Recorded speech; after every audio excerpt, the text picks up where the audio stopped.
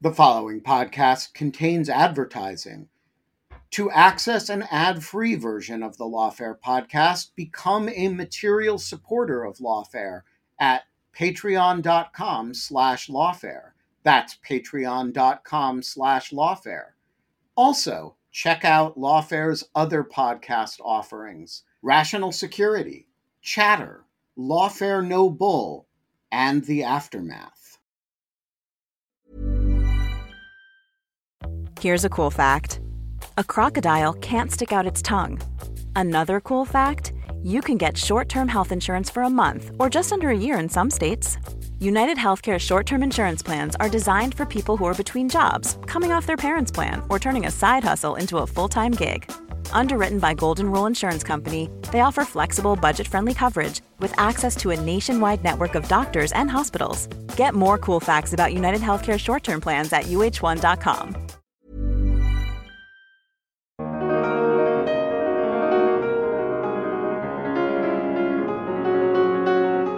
I'm Will Appleton with an episode of Rational Security for November 13th, 2022. For today's episode, the team at Lawfare decided to cross-post this week's episode of Rational Security, a weekly roundtable podcast featuring Quinta Jurecic, Scott R. Anderson, and Alan Z. Rosenstein. It's a lively and irreverent discussion of news, ideas, foreign policy, and law. Today's episode is entitled Rational Security 2.0, The Needle is Back Edition. In the episode, Anderson, Jurecic, and Rosenstein were joined by Natan Sachs to discuss the week's big non-US election news, including the former Prime Minister Benjamin Netanyahu's return to power, COP27, Elon Musk's recent purchase and reorientation of Twitter, and more. This is Rational Security. So how are you all planning on spending election night? The needle is back, apparently. That's what I saw, Quinta, in Slack, that the needle is back. And I don't... The New York Times needle. I still have some PTSD returned from the 2016 Oh, needle. absolutely I have PTSD. I see that thing and my blood pressure spikes. I saw maybe a couple years ago, a bunch of people went as the needle for Halloween because, you know, it's the scariest thing that you can imagine. And dear listeners, by the time that you hear this, perhaps the needle will still be quivering. We have no way to know. It almost certainly might. I will say, I just don't understand how the New York Times still thinks the needle as a visual is a good thing. I will never only see negative reactions to it because they could do any sort of visual they want to display this shifting. They could just do a map like everybody else. They could do two Rock'em Sock'em robots, like boxing it out until one's head finally pops off. They could do all sorts of things. But they stick with this Scott, needle. we're trying to hates decrease the likelihood of election violence. I think they should do red and blue hungry hippos. That's just shoot marble at each other, shaped like the cannon. No, I think that's right. I think for 2024 they should do red and blue hungry hippo eating electoral college votes. Oh, I think that's actually brilliant. I agree. But you only get them in big tranches for each state. So you get like 13 electoral marbles for Virginia and 25 for New York. They're all going to choke, those poor hippos. Natan, I am curious. Is there what is the main visual aid that Israeli political watchers look for? Is there a like a falafel ball equivalent of my hungry hippos? There should be. No, it's just your pie charts and bars, really. So boring. It's kind of just that. But sometimes they're chairs because it's all you're counting seats in 120 seat chambers. So putting chairs together, that's often a visual that's been used in the past. It's so frequent now, though, or it was so frequent. It's over. I can imagine a fun musical. You could do like a Hava Nagila musical chairs thing. And so it speeds up every verse. Yeah, exactly. Until the old people get too tired and have to step back. They're like, this is a young man's game. I'm done. It's always been my experience. I usually am one of those old people. I'm out.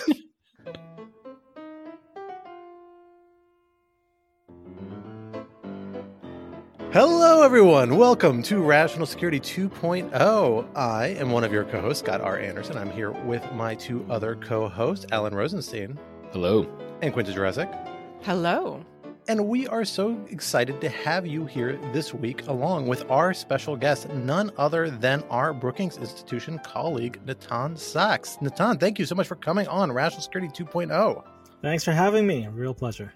this is not your first appearance. You are an old school Rational Security crowd. You're good with the old folks, with the walkers and the creaky music and the mothball smell. But now you're with the new hip crowd where it's all just, sunglasses and hip new cocktails and music and artists you've never heard of before. So how's it feeling so far?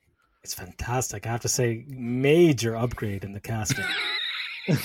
That's what we like to hear. This is why we ask this to every guest, and we edit out the answers we don't like. Yeah. So we're happy to have you on board. Any podcast without Ben Wittes is an upgrade. I am texting this to him right now as we speak. He knows. It's okay. He gets it. He understands. Well, we are excited to have you here with us this week for what we are calling the Needle is Back edition, because we are talking about some recent developments in the state of Israel that you have kindly done some commenting for us on already about the recent elections held there. And we will not be talking about the similar elections taking place in our own country today as we record, because we don't know the results of those yet. So sorry, folks, looking for some less than 24 hours turnaround on the election results. We're not there with that, but we may come back to it in a future week. Or alternatively, you're welcome for not being yet another podcast the day after the election talking about the election. That is exactly the better way to think about it. You are welcome. It's better for you. We are the Apple a day of non-political content to keep you sane. So think of it that way. But we do have lots of national security and national security related news to talk about this week, including our three big stories. Topic one for this week, Bibi got back. Last week, an unprecedented fifth national election in the last 4 years returned controversial former Prime Minister Benjamin Netanyahu to power in Israel at the head of a coalition including several far-right nationalist parties. What does his return to office mean for the future of Israel and the region and its relations with the United States? Topic two, cop-out. The United Nations 27th Annual Convention of Parties, also known as COP27, is playing host to world leaders in Sharm el-Sheikh, Egypt this week, where some are hoping to find new consensus on how to combat climate change. Are countries taking these challenges seriously or seriously enough? And what are these efforts likely to look like moving forward? And topic three, everybody toots. Elon Musk's purchase and dramatic reorientation of Twitter is beginning to drive users to other social media platforms, including the decentralized Mastodon network, where tweets are replaced by toots. What will Musk's changes mean for the future of disinformation and content moderation, both within Twitter and outside of it? For our first topic, Alan, let me hand it over to you to get us started. So, Natan, you had a great conversation with Ben Wittes last week, right after the election. Despite it all, you somehow had a good conversation with Benjamin Wittes.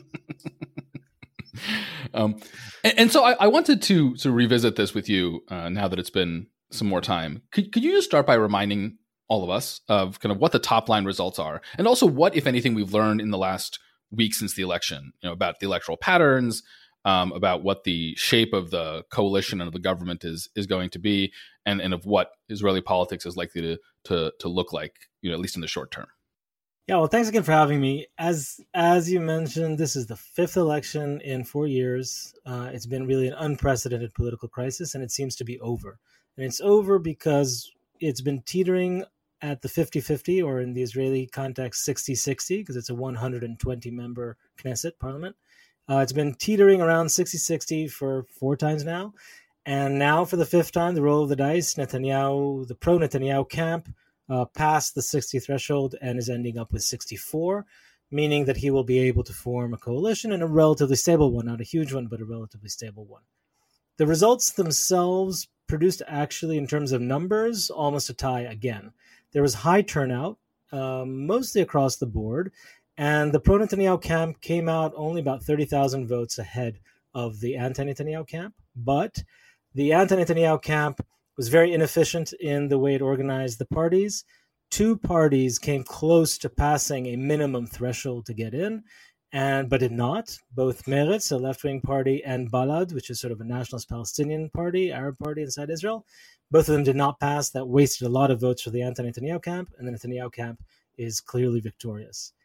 We don't know yet which coalition Netanyahu will present to the Knesset. The parties will be meeting the president, the mostly ceremonial president of the country, very soon, but it's very likely that it will be the members of the pro-Netanyahu camp, and that includes, as you mentioned, a very, very far-right party at the edge that Netanyahu helped orchestrate and bring together so as to avoid losing any votes on the far right. The political turmoil is over, but it's over with a very right-wing coalition that includes the most extreme parties ever in an Israeli coalition, in some respects at least. And can you just say a little bit more about in what way are these so extreme, right? I mean, I think to a lot of people, especially critics of Israel, the last 30 or 40 years of Israeli politics has been quite right-wing, whatever the makeup of the Israeli government is.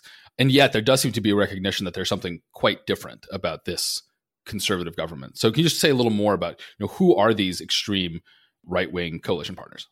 Yeah, so I mean, in the darker corners of Twitter and maybe soon Mastodon, or not darker corners, but in some corners, there's almost rejoicing that now, the mask is removed and the very extreme nature of Israel is revealed. I think it's a bit cynical to look at, or very cynical to look at it that way. There are big differences between right-wing and very right-wing, and in this case, very, very right-wing. Right-wing in the Israeli context does not mean the same thing as the United States. In Israel, we used to be talking at least, mostly about questions of hawkishness on the Israeli-Palestinian and the Arab-Israeli conflict. And the more right-wing you were, the more hawkish. So you might be in favor of big government and still be on the right wing. You might be in favor of high taxes. But if you're hawkish, then you would usually be considered on the right wing. That's changed a little bit. In the last few elections have really been about one topic, which is Bibi Netanyahu himself, personally. You have people who are very hawkish but are on the anti-Netanyahu camp. So they're right wing but in the opposition, now in the new opposition.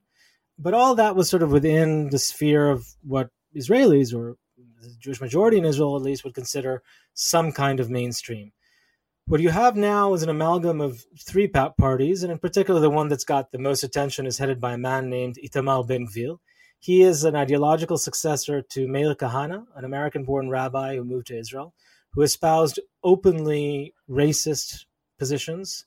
He proposed laws that would, for example, ban intimate relations between Jews and non-Jews. He openly scoffed at the idea that Israel needs to be democratic. He thought it should be a theocratic Jewish state.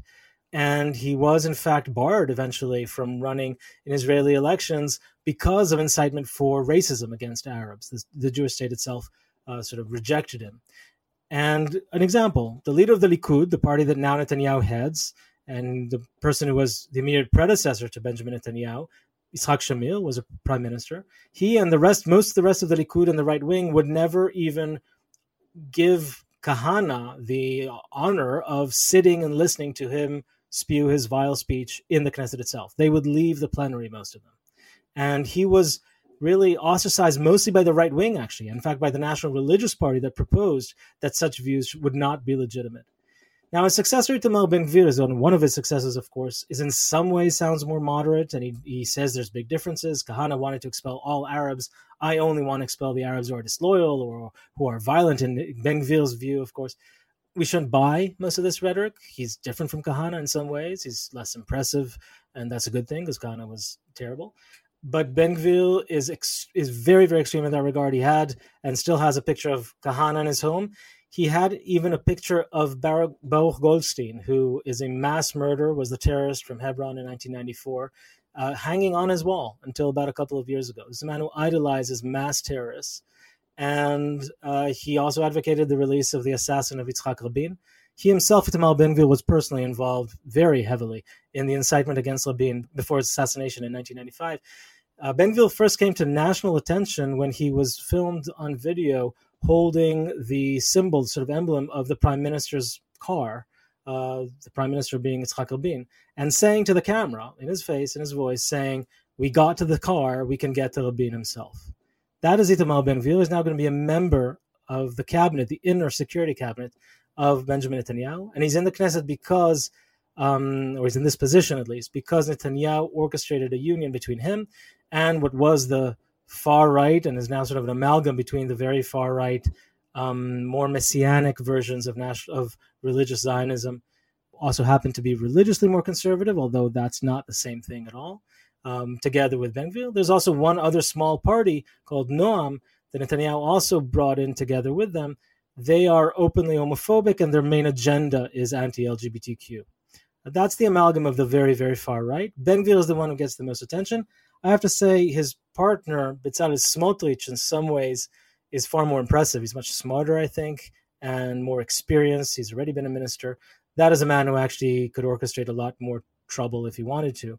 But there's both a symbolism and a tangible threat, to my mind, in these people having senior positions.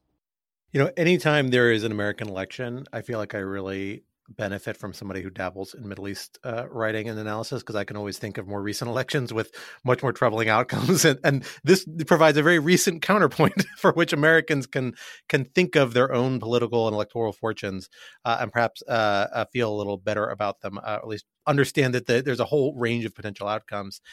In this particular case, can you tell us a little bit about what is the secret to success for this not dramatic surge? I don't want to overstate it, but this increase in support for these far right parties. Where are they getting their support from, and what have they done differently this fifth time versus the prior fourth time that's pushed them kind of over the edge and helped them in turn push Netanyahu over the edge? That's a great question, and I think it's a combination of many different things. Part of it is something that is similar or in common to many democracies. I mean, we've just seen the far right rise in Italy. We've seen the far right do very well in France, although not win. And we've seen it in many different countries, especially in Europe and to a degree in the United States, although it's quite different what exactly right and left mean. So part of that is just that. You have a far right whose message is kind of, we say what everyone thinks, but we dare say it.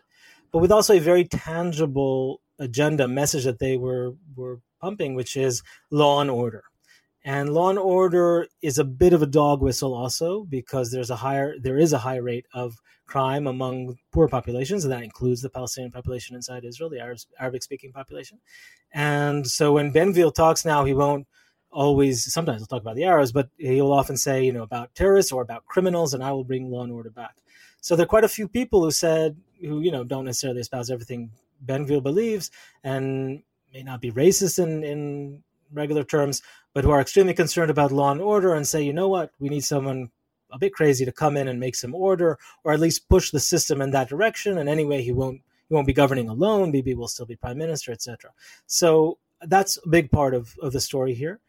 There is also demographic changes and sociological changes. The ultra-Orthodox or Haredi community in Israel traditionally was not so much part of the Zionist story. Ultra-Orthodox parties early in Zionism were non-Zionist or even anti-Zionist. They believed that the divine should bring redemption to the people of Israel, rather than a secular political movement, and especially since it was a socialist one, or not all of it, but it had strong socialist strands in it.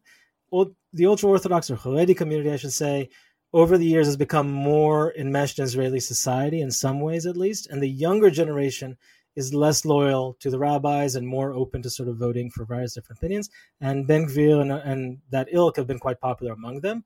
Although I hasten to say the Haredim, also did surprisingly well in this election. So they managed to find new votes as well. And finally, Ben-Gvir has been normalized a bit. And this is partly the blame of mainstream media that found a sensationalist kind of story. Ben-Gvir himself is easier to digest than Kahana. Kahana really was spewing hatred. I was a kid at the time, you really remember him and the hatred he was spewing. Ben-Gvir doesn't sound like that. If you're not Arab, he sounds like extreme and kind of radical, but whatever. And he's been normalized that way, which I think is a very dangerous thing, because what he's actually spewing is hatred. So all of these things came together. And finally, I'll add one more important point, which is Naftali Bennett, who was prime minister until not too long ago, about 4 months ago, was leader of the main national religious party. His exit from the scene, because he defected to the anti-Netanyahu camp and now retired from politics, at least temporarily, left the national religious scene to the more extreme far right. So Bennett was never in a party with Ben-Gvir, but he was in a party with Smotrich. Smotrich was under Bennett, and they never liked each other. They're extremely different in many different ways, especially religiously. But Bennett leaving the scene left it for Smotrich to pick up. And they got quite a few votes from people who voted in the past for Bennett and probably don't exactly see themselves comfortably with Smotrich, and certainly not Ben-Gvir, but didn't exactly find an alternative. So as odd as it may sound, there were quite a few votes that were decided between Benny Gantz of the center, who also had some religious Zionist members in his party, and Smotrich and Ben-Gvir on the far, far right, jumping over the Likud and others in between them. Because of this sectorial kind of element of the vote that was looking for a home now that Bennett has left. So Natan, I'm curious to sort of zoom out a little. how you interpret the results and the kind of broad scope of the state of democracy in Israel, because it seems to me that there are two sort of alarms that seem to me, at least, to be going off. One, as you say, is the increased influence and presence in government of the hard right, in a way that I think mirrors the sort of rise of far right leaders whose views would have been unacceptable even, a decade ago around the globe. And then there's also the continued presence of Netanyahu, who seems to stand for a kind of, threat to democracy in the sense of, leaders getting away with crimes. Netanyahu, of course, is supposed to go on trial for corruption charges, a sort of personalist leadership that leads to decay in institutions. How do you understand those threats as interacting, or how much of a threat are they to democracy in Israel? Yeah, so the danger with interviewing some liberal think tanker after an election where the right wing wins is that I'm going to sound terribly alarmist and tell you that the world is ending. And you should always take that with a grain of salt. And I'm usually guilty of the reverse. I'm usually guilty of saying, listen, sort of kind of Brookings style, let's be kind of careful about it. This time, the alarm bells are justified. And the reasons are I think, at least two. First, going back to Ben-Gvir and Smotrich, it's not just the symbolism. It's not just that here you have the far right, and how can it be that in the state of Israel, which was founded so shortly after the Holocaust, you can have the very far right and racism. All that is true and real, and I think very important.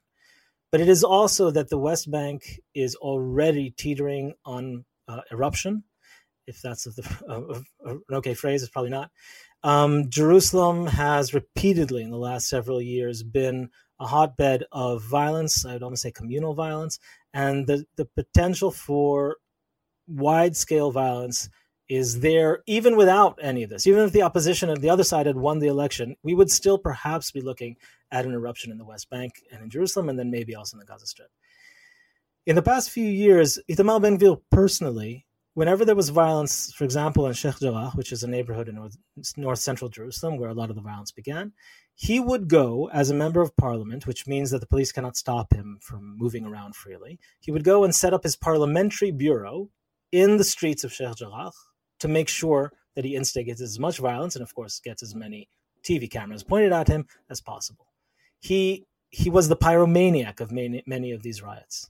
And now he's going to be in charge of the fire department. He may well be the Minister of Interior Security, which is in charge of the police. You could not write it, right? If this were a play, you could not write it because it would be so fantastical.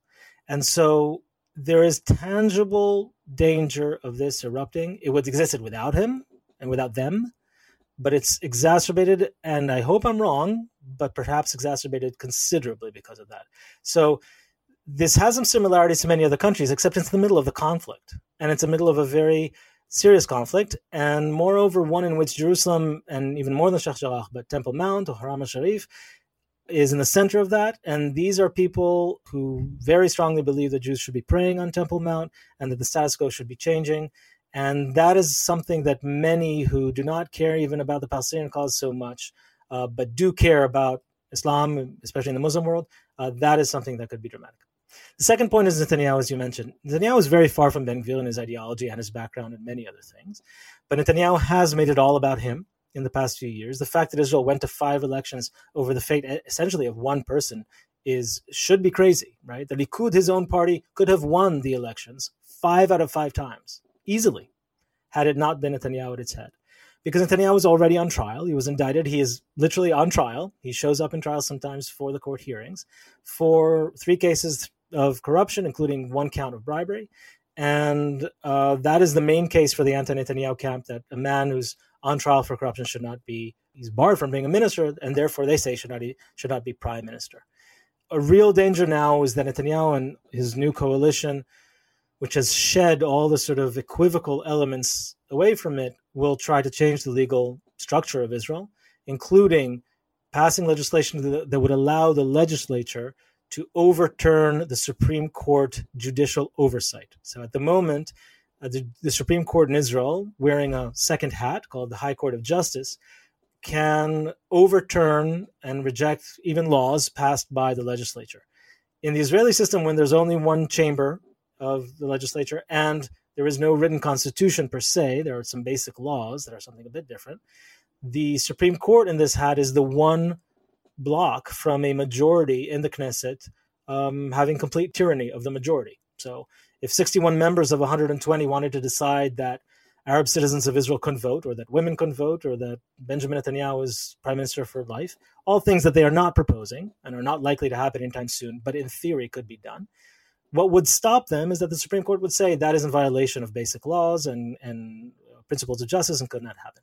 If they pass this legislation that they're talking about right now, for example, 61 members could overturn what the Supreme Court says. That means that the same 61 members could decide any decision they want and simply reject any oversight.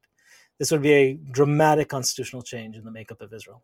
Secondly, if they find different ways to cancel Netanyahu's trial, which is not simple because it's already ongoing, but they could. For example, they could change the main crime on which, or criminal case on which he's accused, which is breach of trust, which is a very amorphous and in a vacuum rather problematic crime.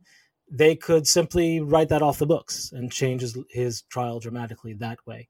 They could also fire the attorney general. There's a variety of different things they could do. They could pass legislation called the French legislation, which would mean that the head of government cannot be tried for a while, or at least while he or she are head of government. There are a lot of things that could be done. Now, that would not, unlike the overriding the Supreme Court, that would have limited scope at present. But I don't need to tell listeners of a lawfare affiliated podcast what it means if a politician can get out of a criminal case by winning an election. That's a dramatic change to rule of law. So here actually is a genuine question. Since you all are very keen observers of national security and international affairs, but not specialists on Israel per se, God bless you, how much attention really is this getting? I mean, I'm getting a lot of questions about Ben-Gvir and all that, and obviously there's attention, but this is number 5. I mean, even I am bored, or at least I was bored until the results came in.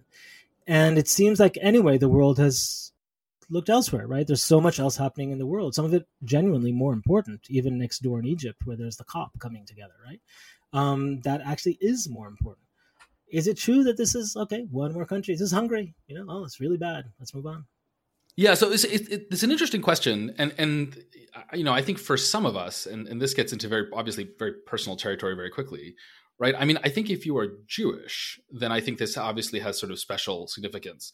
And what is the old joke, right? Like 2 Jews, 7 opinions, right? So it's not as if Jews and especially Jewish Americans are in any way a monolith on Israel, but I do think that there is, for obvious reasons, a kind of special care paid to this issue. If you are kind of in the traditionally quote pro-Israel camp, then you obviously care. If you are a little more skeptical of the Israel position, then you still feel potentially attached to it, right? Just because these are your co-religionists, or for many of us who are not so religious, the kind of co-ethnic background folks. And so I do think that, sure, this may be the 5th election, but an election in which you have such right-wing parties now squarely ensconced in the Israeli government, I do think that naturally does, at the very least, pique the interest of a lot of American Jews.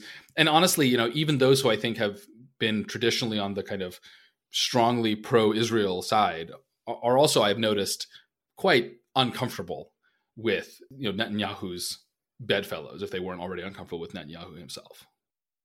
And I really think, look, the relevance to Americans and American politics of Israeli politics actually runs much deeper than that. I think it's maybe one of the most politically, domestically significant relationships we have, maybe outside of, Canada, Mexico, the UK, right? We have a historical relationship. There's cultural, religious, family ties in a lot of parts of the electorate in the country. And it's politically charged, right? Like, support for Israel was for a long time a pillar of U.S. foreign policy in a lot of ways for both the Democratic and the Republican Party, but one that both came under criticism from different angles, particularly on the left, increasingly in recent decades.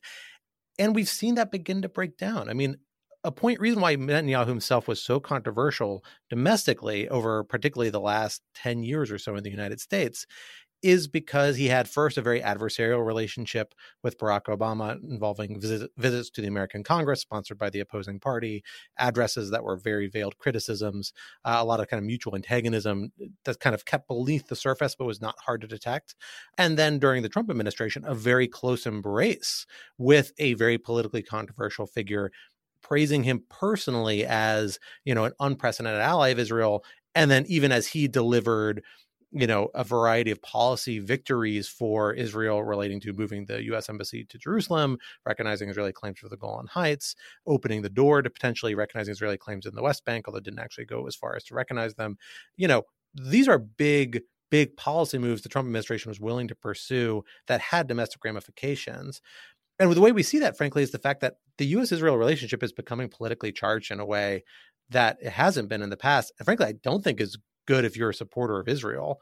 And I don't think is necessarily good for Israel as a country in a lot of ways, because, you see one major political party that is still going to have influence, even if it loses this midterm election or, it loses the presidential election 2024, the Democratic Party, begin to recognize and deal with the fact that Israel's policies are drifting away from international norms in ways that they're not sure they can entirely stomach. I mean, we saw the Democratic platform in 2020 expressly endorse a two-state solution. Two-state solution is something that nobody is that enamored with outside of maybe the Democratic Party in the United States, but it is something that's clearly threatened by proposals being advanced by Netanyahu and his supporters. And so, putting that in Democratic platform is a clear sign, hey, we have a problem with this trajectory, Israel. And this is rejecting that. And it's really Israeli voters and now the Israeli leaders saying, nope, we're going to keep pushing in that direction even harder than we have before. And I think that's a real, frankly, threat to the U.S.-Israel relationship that I suspect is going to undergo major changes.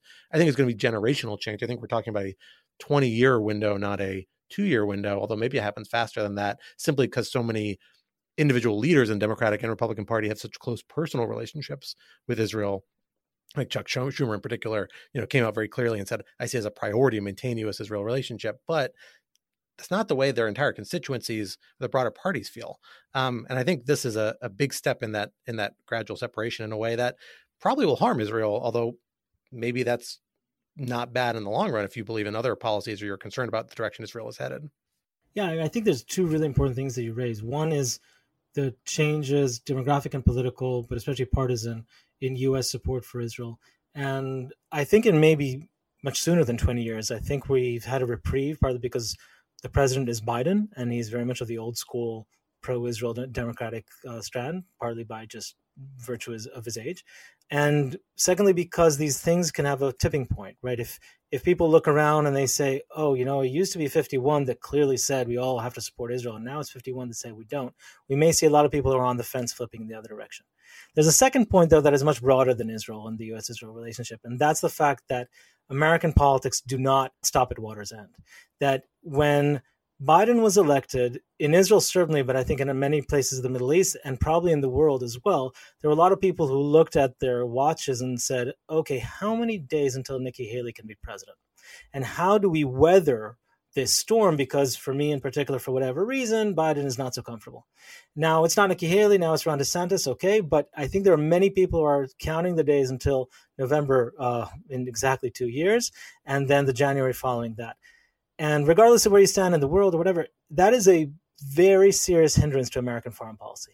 It means that an American administration, Republican or Democratic, cannot promote a lot of foreign policy initiatives because everyone is very skeptical that it will survive the next presidential election, depending on the topic, of course. Whether it's an Iran nuclear deal, which will not survive a presidential turnover, whether it's many other issues that could be even on climate, that could be affected quite dramatically. That's a major problem for American foreign policy, American national security, one that we did not have even just 6, 7, 8 years ago when we'd have big differences, but by and large, there was continuity.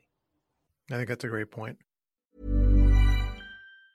If you thought the only way to get a more defined jawline with natural-looking results was through surgery, think again. Juvederm Volux XC is a non-surgical injectable gel filler that improves moderate to severe loss of jawline definition and can help you achieve natural-looking results with little downtime. Even better, this improved definition lasts up to 1 year with optimal treatment. No maintenance required. Improve jawline definition for a smooth, sculpted look with Juvederm Volux XC. For important safety information information and to find a licensed specialist, visit Juvederm.com. That's JUVEDERM.com. Not for people with severe allergic reactions, allergies to lidocaine, or the proteins used in Juvederm. Common side effects include injection site redness, swelling, pain, tenderness, firmness, lumps, bumps, bruising, discoloration, or itching. There's a risk of unintentional injection into a blood vessel, which can cause vision abnormalities, blindness, stroke, temporary scabs, or scarring. Talk to a licensed specialist to find out if it's right for you. Quality sleep is essential. That's why the Sleep Number Smart Bed is designed for your ever-evolving sleep needs. Need a bed that's firmer or softer on either side? Helps you sleep at a comfortable temperature? Sleep Number Smart Beds let you individualize your comfort, so you sleep better together. J.D. Power ranks Sleep Number number 1 in customer satisfaction with mattresses purchased in-store. And now, save 50% on the Sleep Number Limited Edition Smart Bed for a limited time. For J.D. Power 2023 award information, visit jdpower.com/awards. Only at a Sleep Number store or sleepnumber.com. Hey, Lawfare listeners, Ben Wittes here. Want to tell you about the first time I got a report from the folks at Delete Me. It was shortly after I started using the service back in 2022, and they sent me their first privacy report. I have since gotten 8 others, and it contained some shocking information. They had removed my data from 56 separate data brokers, that this had included 133 separate records, including 621 individual pieces of personal information. The data broker with the most information about me was a company I'd never heard of called People by Name. And here's the thing.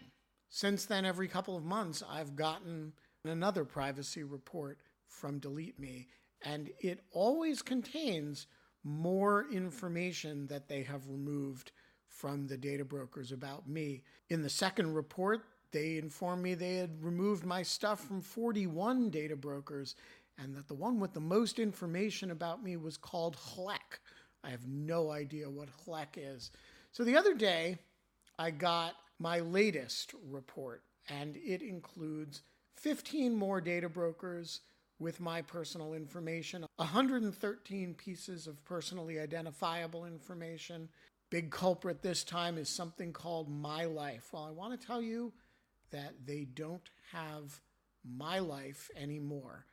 And that is why I recommend Delete Me. As this little anecdote shows, there's a lot of my data out there, and these companies keep acquiring it and making it available to anybody who can pay.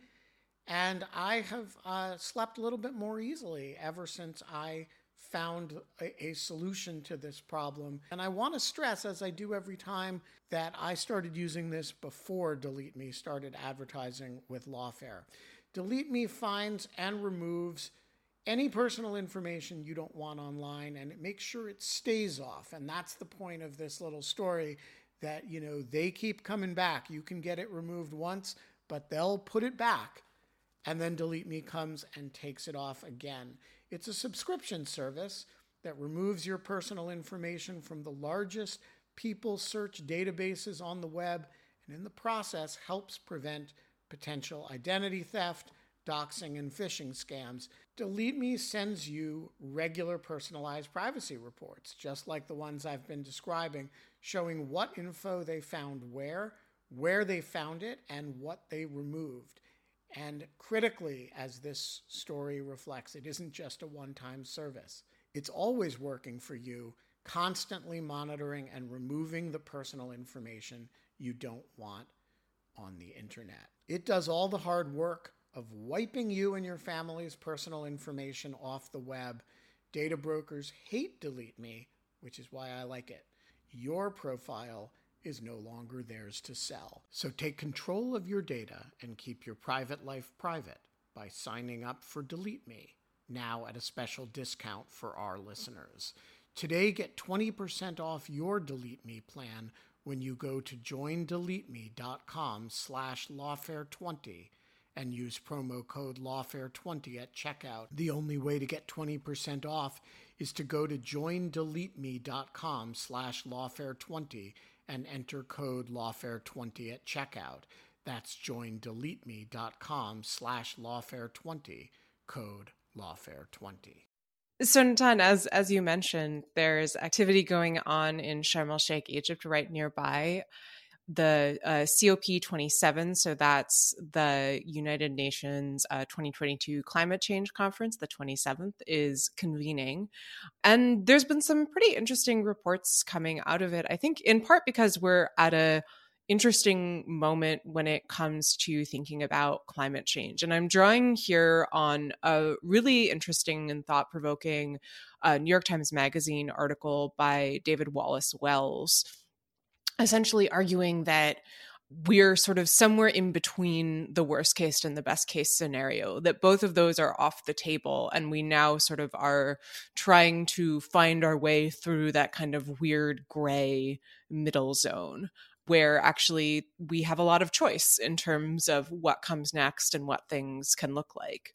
So I thought that was interesting and in some ways hopeful, because it suggests that, you know, there is a power to change what will happen, but also means that, you know, what happens at COP27 is of potentially enormous importance.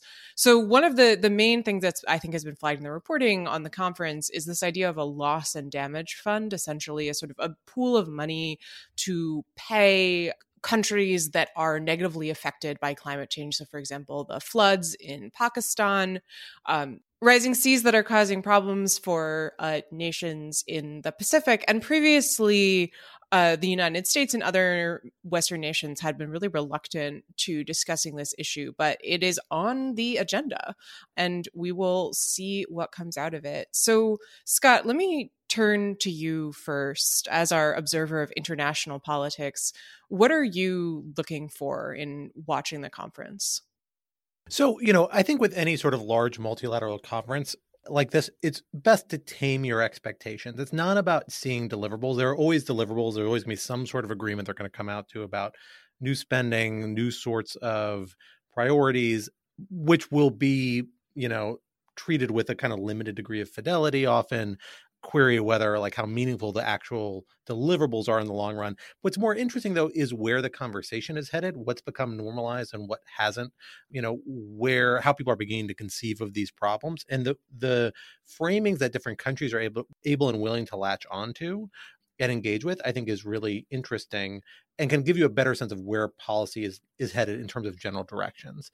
Here, I think it's really interesting, the super high-level engagement. And we've actually got really exceptional high-level engagement from a lot of countries. President Biden's headed there on Wednesday after the midterm elections.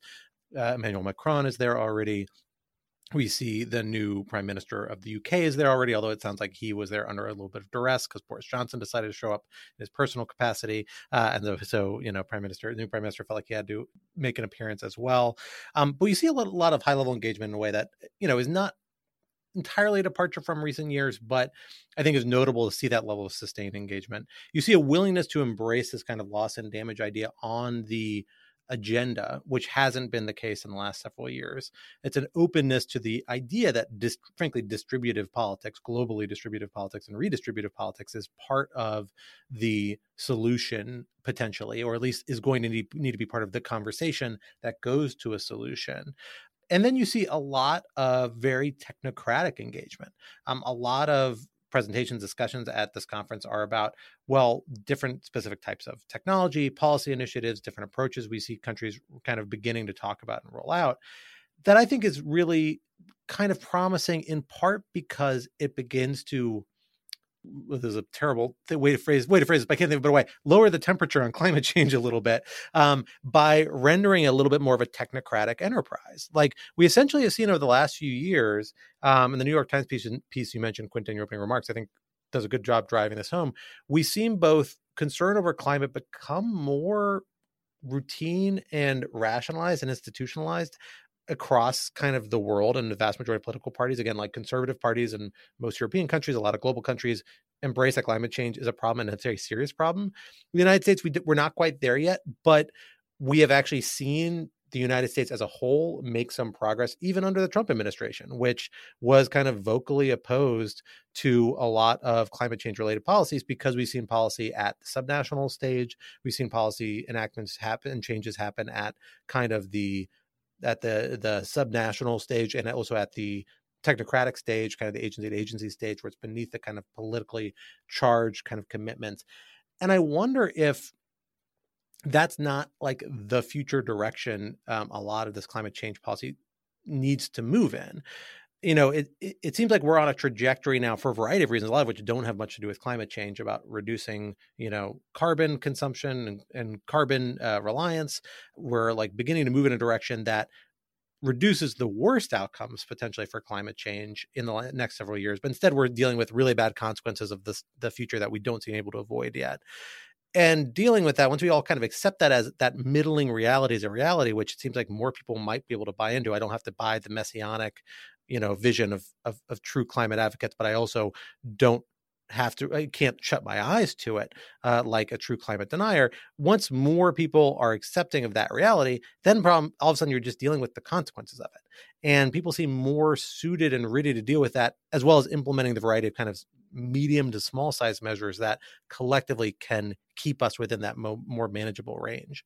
So that's kind of what I'm waiting to see out of this is a lot of small agreements and smaller measures that are likely to add up to this. I just think that's where the direction of this whole issue seems to be moving beneficially.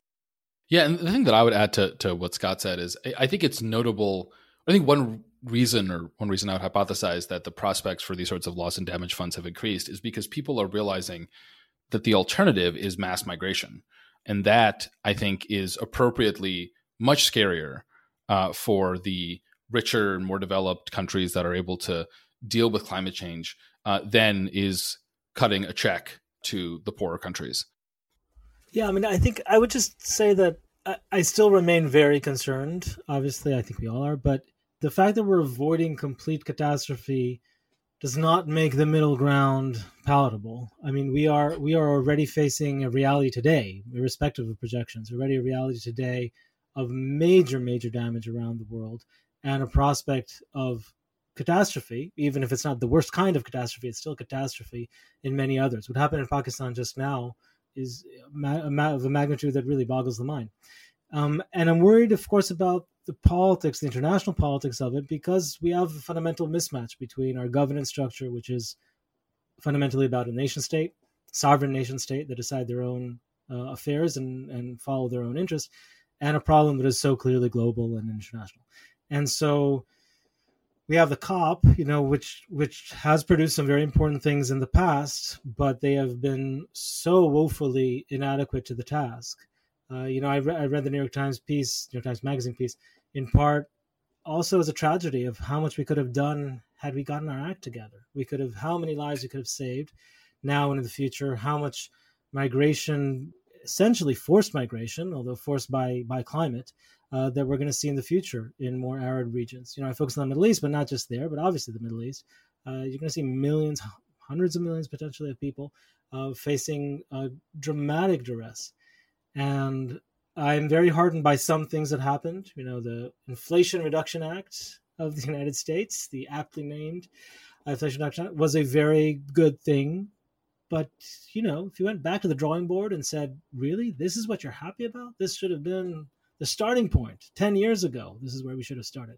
We're just so used to completely dysfunctional politics and people willing to close their eyes to evidence just for the sake of partisan gain, short-term partisan gain, that I think it's just atrocious. The fact that the Inflation Reduction Act passed by a 50 plus a tiebreaker is really to all of our shame, and not just the shame of the Republican Party. It's the shame of how our politics work, and that's just the United States. We're not the only ones.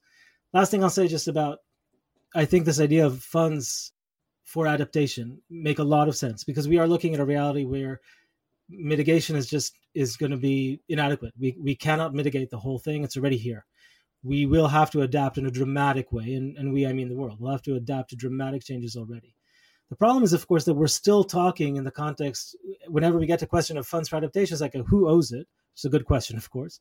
And obviously the richer countries that have polluted more, et cetera. But we're getting back into this kind of conversation rather than truly a global problem that needs to have a global solution. I don't have a simple answer to it. I'm not suggesting a world government, but I am suggesting that we might have to think very seriously about how we readjust our politics and how we readjust our priorities. I deal with Middle East problems, international politics, and foreign affairs, and all that. My wife deals with climate and climate-related efforts in development, and we often say that I deal with who's on the throne of Westeros, and it doesn't matter because winter is coming, and that's what my wife is trying to deal with. So we know who's important in the family.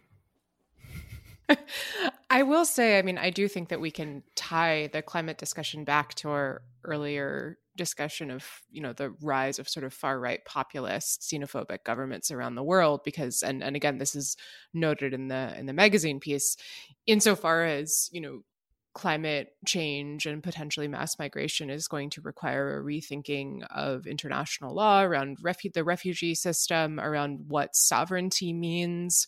One potential response to that is governments that clamp down, focus on xenophobia, try to keep people out. And I could certainly imagine that as a very bleak future. It certainly seems consistent with the trend of where things have headed in the last few years.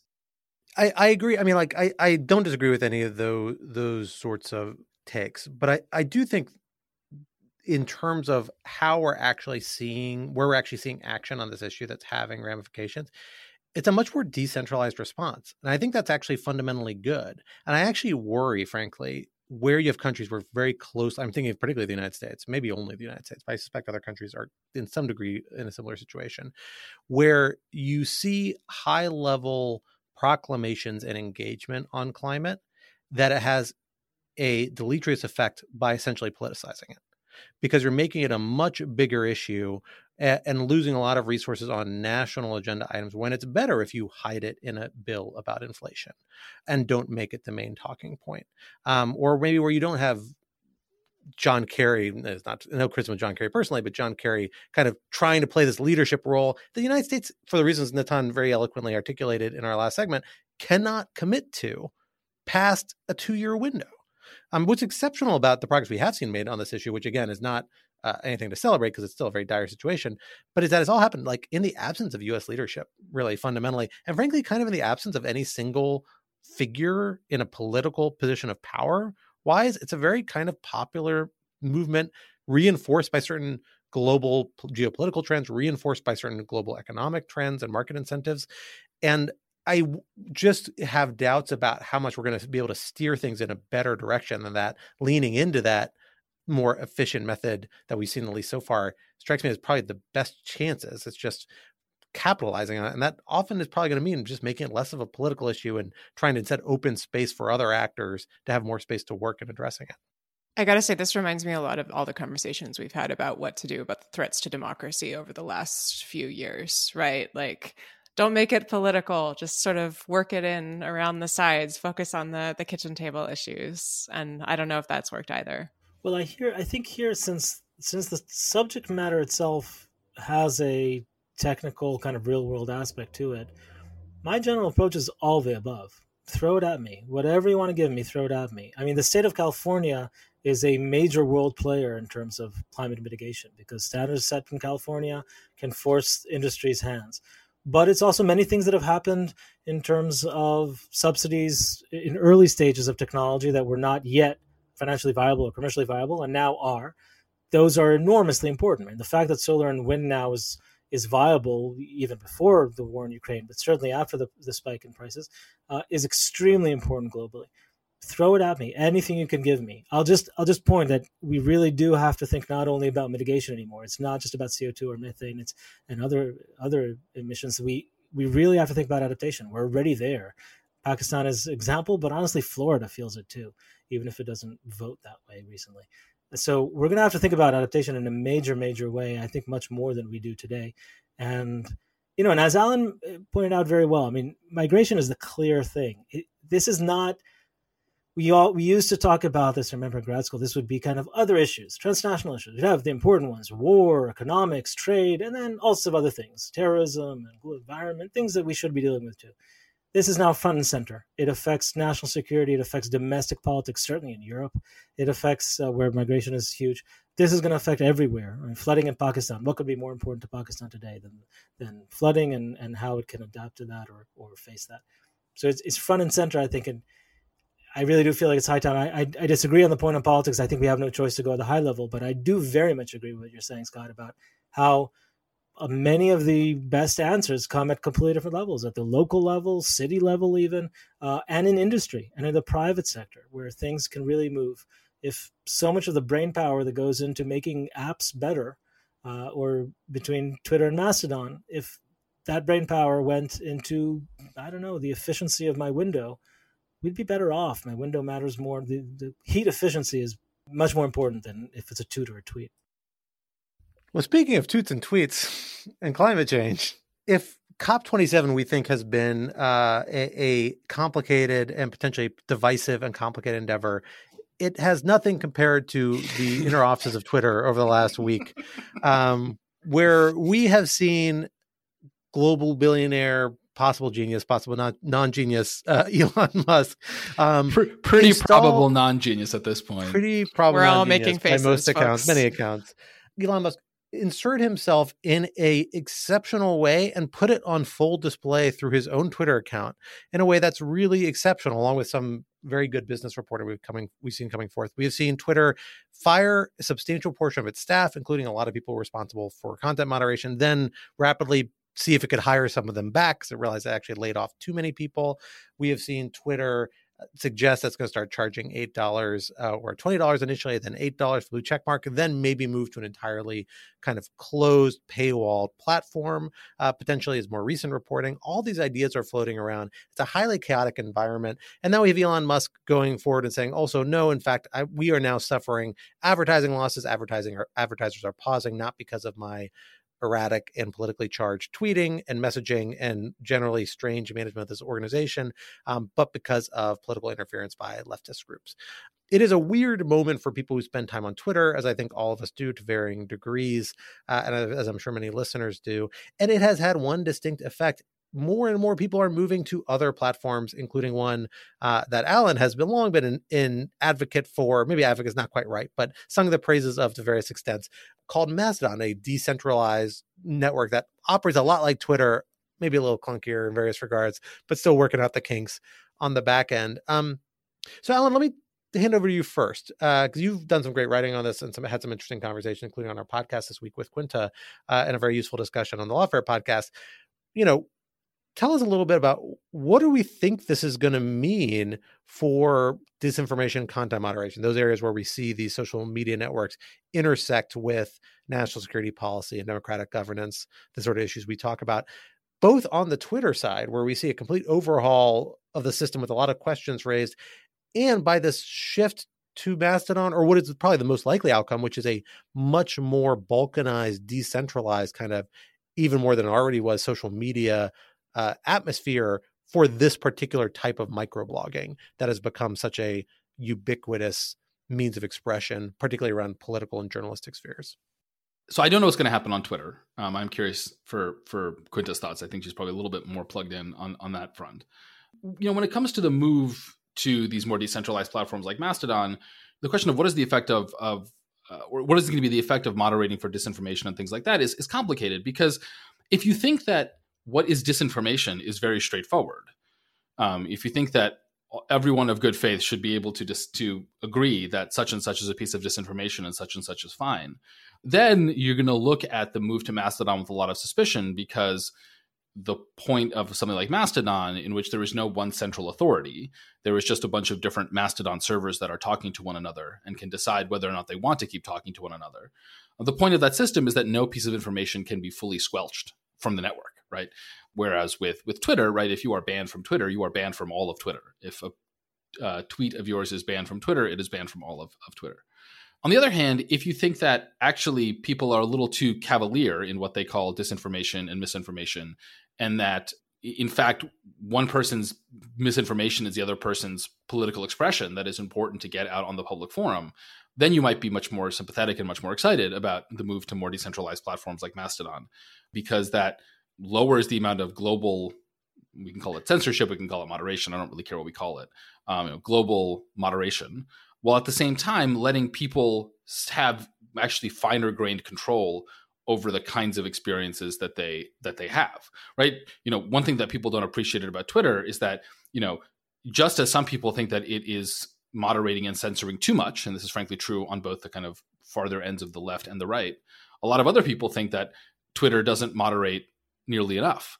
And so a more decentralized system in which you can control your own experience more while not interfering quite so much in other people's experiences might be the sort of compromise that we need. But again, I think everything is downstream of the question. Or let me put it this way. I think everything is downstream of what you think the answer to the question about whether or not offensive and harmful and problematic types of content can be objectively, or at least with consensus, identified. And for some things like spam, bots, child pornography, things like that, there's not a huge kind of social challenge in getting people to agree that that's bad stuff. It's a technical challenge on how to deal with it, but there's a lot of agreement. But slightly far out claims about vaccines, right, or elections or whatnot, that is the area in which just getting people to agree that is in fact problematic is itself difficult. And so you're stuck between two options, neither of which are ideal. But I think for a lot of us, especially those who are somewhat skeptical of centralized speech regulation, the Twitter model is less or more unideal than the Mastodon model. Yeah, I think that there's a lot to the decentralized model for all the reasons Alan sets out. I will fully admit that I'm maybe more of a skeptic. And I do think that we're seeing kind of a trial by fire right now, as there is this, I don't know whether calling it a mass migration is really apt. I have no way of telling. A lot of the people I follow now have @mastodon.social in their Twitter bios, so that's how I'm judging it.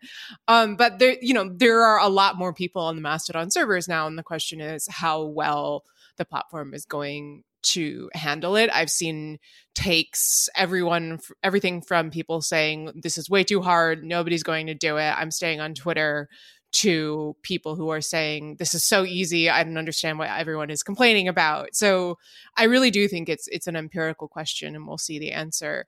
In terms of, what happens to Twitter, I don't know. I mean, I think Musk is clearly erratic. I don't really know what he's doing. I don't know if he knows what he's doing, frankly. I suspect that a lot of it, it reminds me a lot of sort of the early days of the Trump presidency, when Trump would just tweet deranged things and everyone would kind of go running around with their hair on fire trying to figure out what was going on. There's a similar sort of like tweeting through your inner drama as a way to get attention and force people to pay attention to you, because they have to pay attention to you because you are the person who shapes the world around them, right? It actually does matter if Twitter doesn't work anymore for a number of complicated reasons.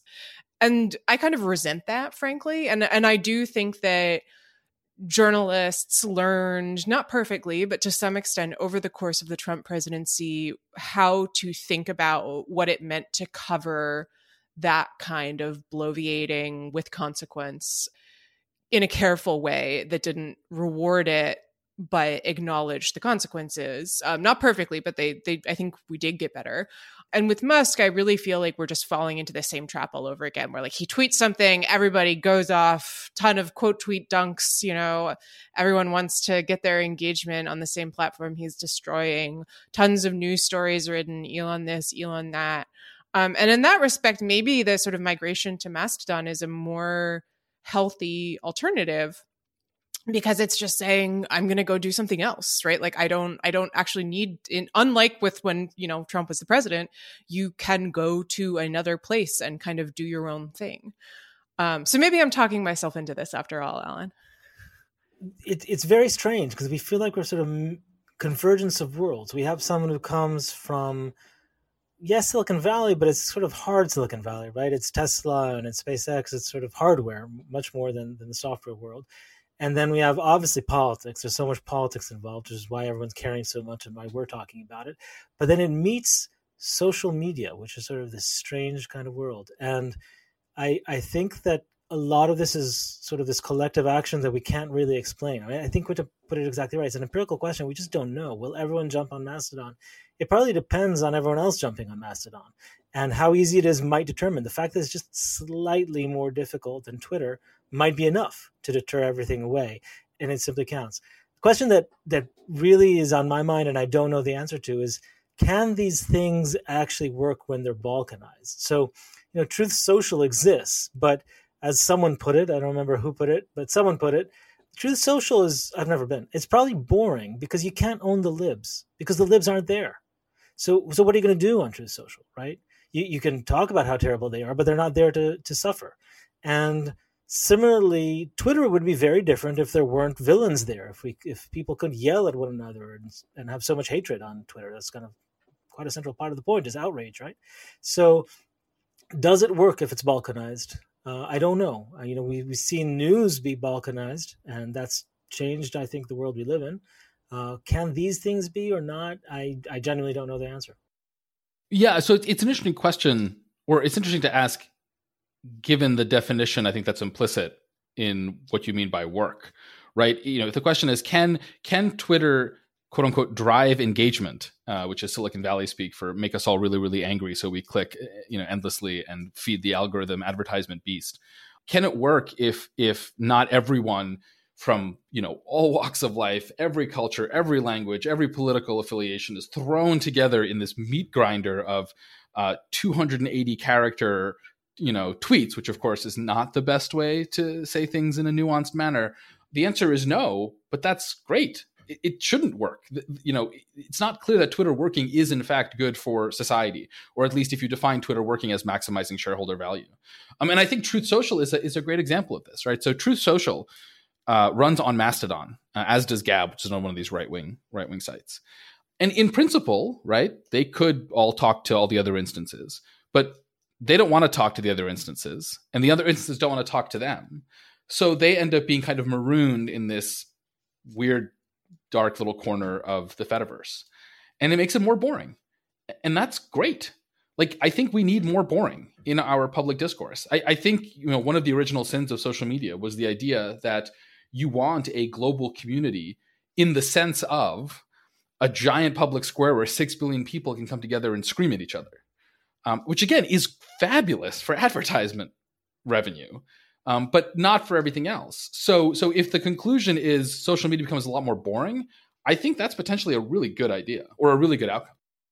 I think there is an element of logic to it, but we are now swinging the pendulum so far away from the problems we've encountered in the unified Twitter space we were neglecting what was the concern with the internet for a very long time, and still is to a lot of extent in lots of other avenues, which is that a highly balkanized sense of community warps people's perceptions of reality, right? It reinforces things in a broad way. See, this is the thing. This is the problem with empirics, though, because there are new studies that suggest that kind of filter bubble effect just doesn't exist. And not just that it doesn't exist, but that, it might exist in the sense that, yes, if your choice is between having the idealized public square in which we all are speaking to each other in, Rawlsian public reason, if it's that versus Gab on one end of the spectrum, and I don't know, whatever left Gab would be on the other side of the political spectrum.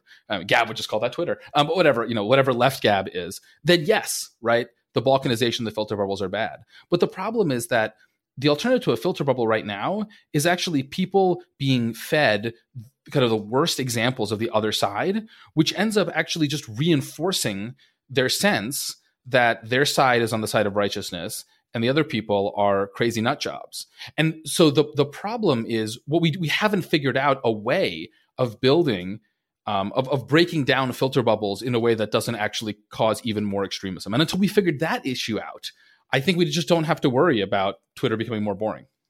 But the only conduits into these new networks are going to be the people who are in those networks. So it's going to be their framing and their selection of external facts that or representations of people from outside the community. So you're not creating a solution where all of a sudden they're going to get better representations of the other side. They're going to get the ones cherry picked by the people moderating and running the community that they've set up and that they now have full control over. I mean, the reason why content moderation and all these ideas strikes me as hard is because you're trying to come up with some sort of neutral set of rules that adjust the right degree of diversity and, accommodates a broad enough degree of views, but not those views that everybody finds objectionable. And we just have different ideas about that. There's no easy way out, though.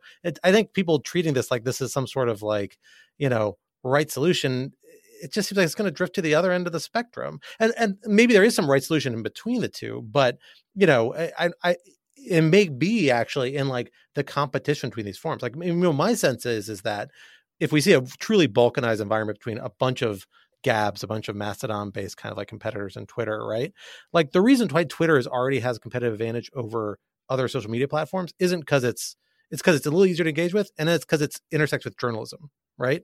It's the public sphere that gets quoted by people. So I think, frankly, the hub really comes down to where does mainstream media begin to look for this stuff? Like, what does it engage with? And so if it's still engaging with Twitter, then Twitter's still going to have a pretty substantial role in all this. It's not going to get out of it. Maybe you have more outlets. Maybe it reduces the pressure by letting you have a bunch of external communities where truly ideologically motivated people can just talk to people of their same orientation. But like, I don't know, it just is a much more complex environment. I don't see it too easily leading to like a solution. So much as just like making it look like the rest of the internet. Yeah, I think the rest of the internet is better than Twitter. I think it's like you're totally right that this is not a solution in the sense that everyone is happy. The question is this equilibrium less bad than the current equilibrium? And the current equilibrium just seems like everyone is miserable all the time on a machine designed to make everyone angry and upset constantly. And if we can just lower the volume on that machine, that seems like I will take that win. And I think that is the best we can hope for in the short term, but that's not nothing. Well, we will have to leave the conversation there, despite my general frustratedness. Despite Scott being totally unconvinced. Totally unpersuaded. That's okay. That is the nature of the show. I think we'll have lots of opportunities to come back and discuss this further. But this would not be Rational Security if we did not leave you with some object lessons to ponder over in the week to come until we are back in your podcatchers. Alan, why don't you get us started? So my object lesson is paintball, which I played for the first time this weekend. I managed to get to my mid-30s without ever playing paintball. And it is so much fun. I'm really bad at it, and I am covered in welts because, man, when those little plastic balls hit you, and I am a largish man who is not very fast moving. So I'm a big sail for these paintballs. When they hit you, they do leave a mark, but my goodness, it is so much fun. So I recommend that if you've never gone paintballing, get some friends, take an hour or two. You don't really want to do much more than that, and try it out. But it gets the adrenaline pumping, and a nice way to spend a Saturday afternoon, as it turns out. Is there no special training, no licensing? Can you just go to any paintball gun show and just pick up a paintball gun? Is this how unregulated is this? It sounds dangerous. I went. We went. This is in the Twin Cities, right? We went to an indoor paintball arena, and they had all the gear. And I gotta say, everyone took it very seriously, right? You have your rules about when you have to wear your face mask and when you have to cover the barrel of the paintball gun. Yeah, no, there was no people. It wasn't weird. And you got a chance to play paintball with 12-year-olds who are just so much better than you are, as I've discovered. It's those quick reactions. They're small targets. That's the thing. I will say for a friend of mine's 30th birthday, I went and played laser tag for the first time in 10 years. And I ran into someone on the opposing team who's none other than former Washington, D.C. Mayor Adrian Fenty, who was there playing laser tag with his child, like for their birthday or something. But it was the day that they had discovered that somebody had orchestrated a candidate to run against him, had foiled his re-election chances. And so he had a particular killer instinct on that day. It was really quite something to behold. It was impressive. So hats off to you, former Mayor Fenty. Quinta, what do you have for us today? Mine is less whimsical. I would like to recommend a Substack post from Radley Balko, who is a journalist writing about crime and the legal system. And this is, the title is Your Guide to Crime in the Midterms, but obviously, dear listeners, the midterms will be in process or over by the time you hear this. So just focus on the Your Guide to Crime part. There has been a lot of sound and fury over crime in the run-up to the midterm elections, and very little data and analysis of the data. And what I really appreciated about this piece was that Balko just walks through the numbers, what they mean, what they don't mean, what they can and can't tell us, the many, many ways in which they are extraordinarily shoddy, and the conclusions that mostly that we cannot draw from that. And I appreciated the attention to detail and honesty about what we don't know, and also attention to how the sort of political and moral questions of what to do about crime often do not have the same answers. So if you, like me, have been struggling to make sense of this issue, I highly recommend reading.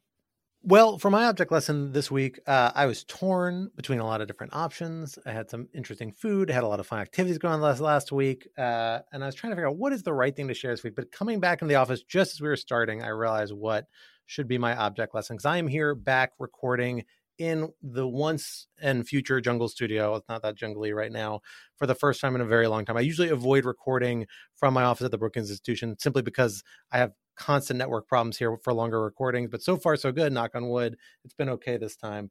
But coming back into our recording studio the first time, I realized I've neglected my most beloved colleague and coworker here, and that is this bottle of Basil Hayden's Dark Rye, which has been sitting in our recording studio for the last 3 years or something like that, since the studio. And I had not tried, and I taste a little bit, and I forgot how good this stuff is. So I'm going to make my object lesson.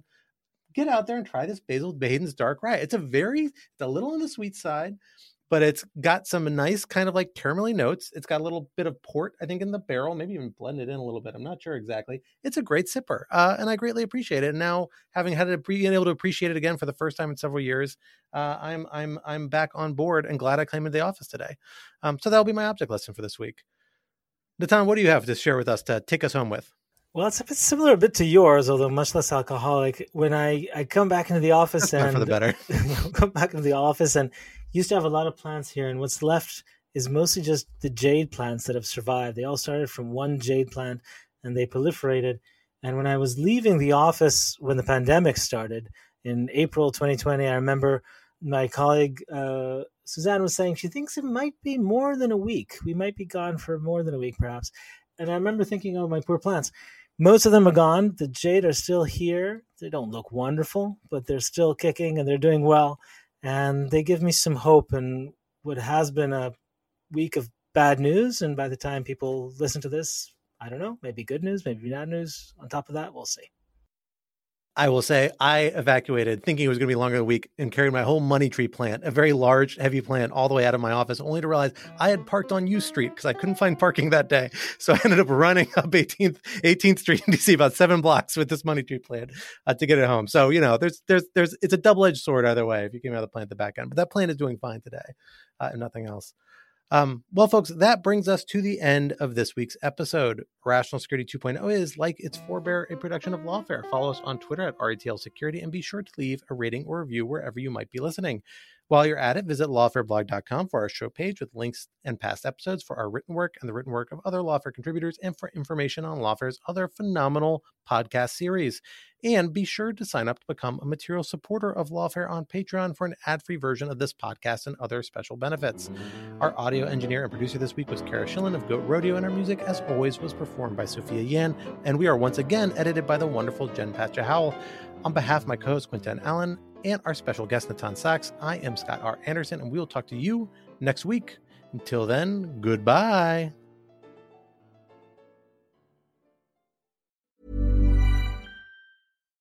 Why don't more infant formula companies use organic, grass-fed whole milk instead of skim? Why don't more infant formula companies use the latest breast milk science? Why don't more infant formula companies run their own clinical trials? Why don't more infant formula companies use more of the proteins found in breast milk? Why don't more infant formula companies have their own factories instead of outsourcing their manufacturing? We wondered the same thing. So we made ByHeart, a better formula for formula. Learn more at byheart.com.